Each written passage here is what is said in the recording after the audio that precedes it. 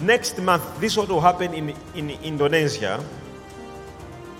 I saw a military man and the son of a former president holding hands in unity, ascending to the throne of power.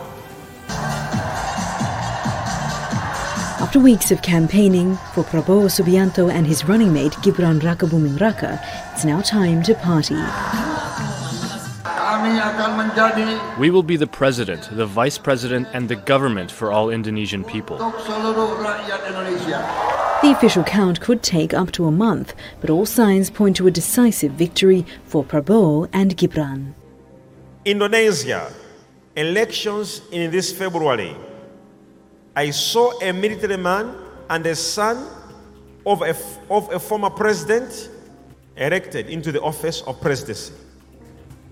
And it is the will of God to happen in that way.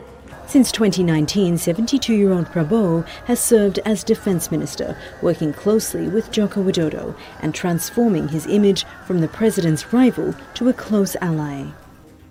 And it is the will of God to happen in that way. Somebody raise up a hand so we pray for God's will in Indonesia.